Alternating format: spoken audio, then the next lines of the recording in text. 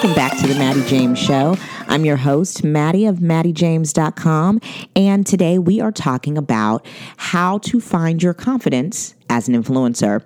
I get this question a lot from many of you guys who follow me on Instagram or, just read the blog. Sometimes you guys will email me as well. And you guys ask, how did you become confident? How did you kind of find that confident air to talk to brands, other influencers, and even when I talk to my audience? And for me, I think 3 specific things had to happen before that confidence could be mine, before I could really own this confidence and call it my own. And that's what we're going to talk about today in this podcast. The first thing is that I became aware of my value. So awareness of value is incredibly important because if you do not understand why you are valuable, aka useful, it'll be really, really hard to be confident about your value. So the way you do this is just by paying very, very close attention to why your audience is even talking or responding to you. Do they typically tend to respond if you share a product that you are wearing, whether it is a lipstick or even your outfit?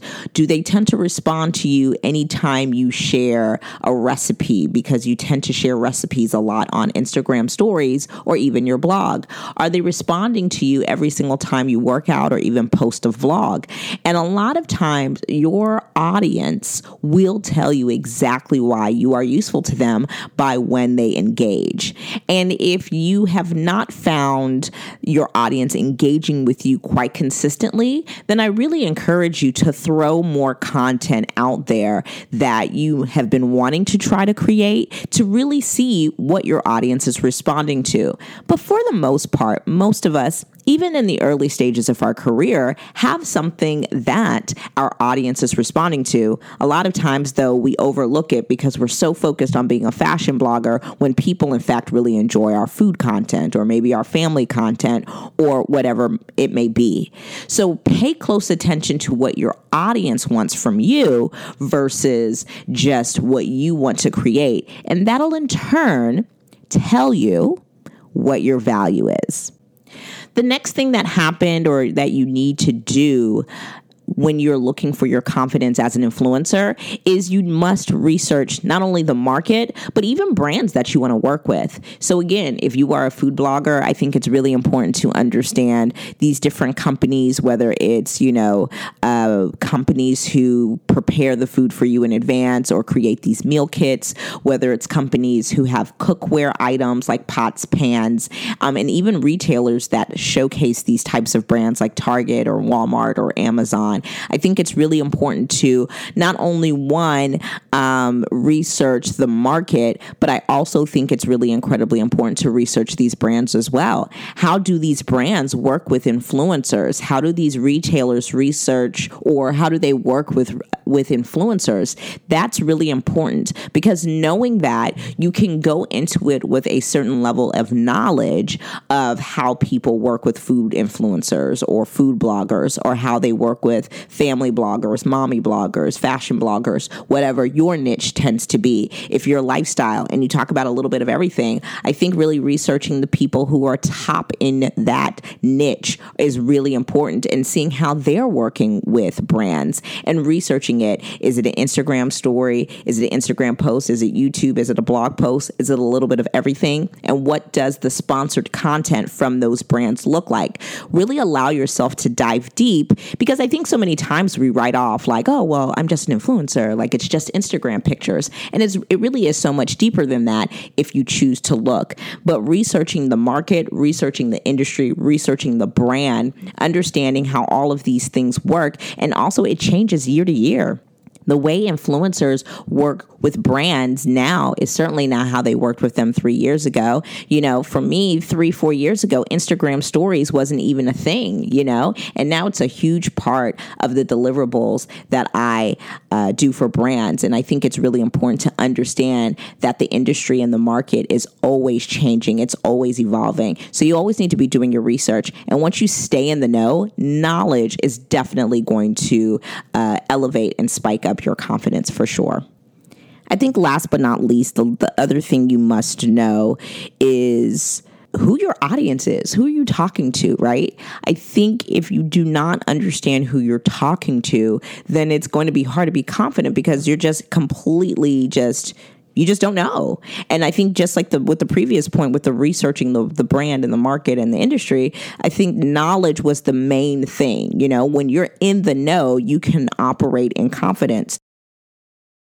It is impossible to be confused and confident. Like those two things cannot exist, confusion and confidence.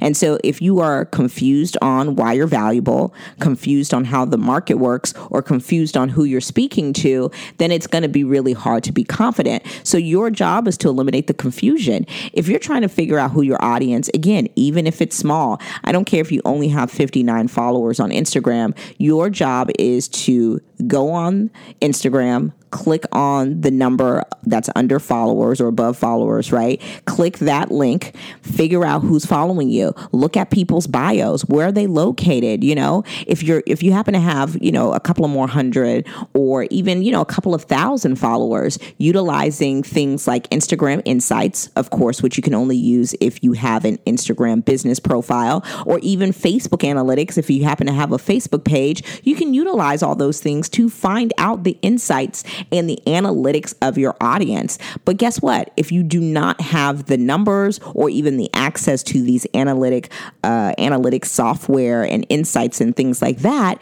then you can absolutely do it old school and just look at who's following you. You can do that on any platform, if I'm not mistaken. You can do that on Twitter. You can do that on Instagram. You can even do it on your blog by looking at who is commenting on your blog if you happen to have comments. But I do think that social media makes it easy for you to look at who's responding to you.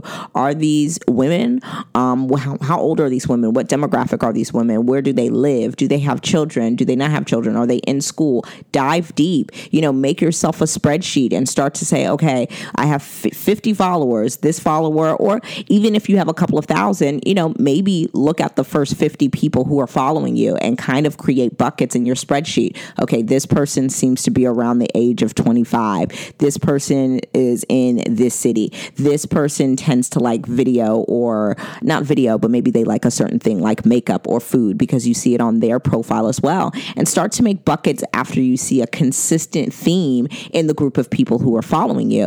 When you are completely and totally clear on who your audience is, then in turn, you know what kind of content to make for them. And when you make content catered for your audience, you in turn make yourself more valuable. If you're clear on the value you offer your audience, who you're also clear on, it's going to be very, very easy. I don't want to say easy, but maybe it's going to be very simple when you walk into a room to talk to a brand, or if you start a negotiation for a brand partnership. And of course, continue to research. That's what Google is here for. That's what podcasts like this are here for. There's so many amazing resources that you can research influencer marketing on. And so continue to dive deep. Don't just look at things on the surface. Look up statistics, look up percentages, look up the comparison to different industries. There's so many reports online that give you this. And really, once you understand the numbers, understand the demographic, understand your clear value, you will be able to be more confident as an influencer. This has certainly helped me, and I hope it in turn helps you. Get clear and stop being confused. Once you eliminate confusion, you will find confidence as an influencer. So you guys, that does it for this episode of the Mattie James Show. If you could do me a favor, follow me over on Instagram. I'm on there the most. I share everything from, behind the scenes with my family, or even shoots for brand campaigns. And I even do IG lives from time to time, sharing my influencer tips and techniques. So you can follow me on Instagram over at the Mattie James. If you haven't already, be sure to subscribe to this podcast on iTunes. And if you have an extra 60 seconds, it would really appreciate it if you could rate and review this podcast. That helps other people find this podcast as well. I really appreciate you guys for listening. If you're following me on Instagram, shoot me a quick comment or message and let me know what you thought about this episode. I'll see you guys next time on the next episode of The Mattie James Show.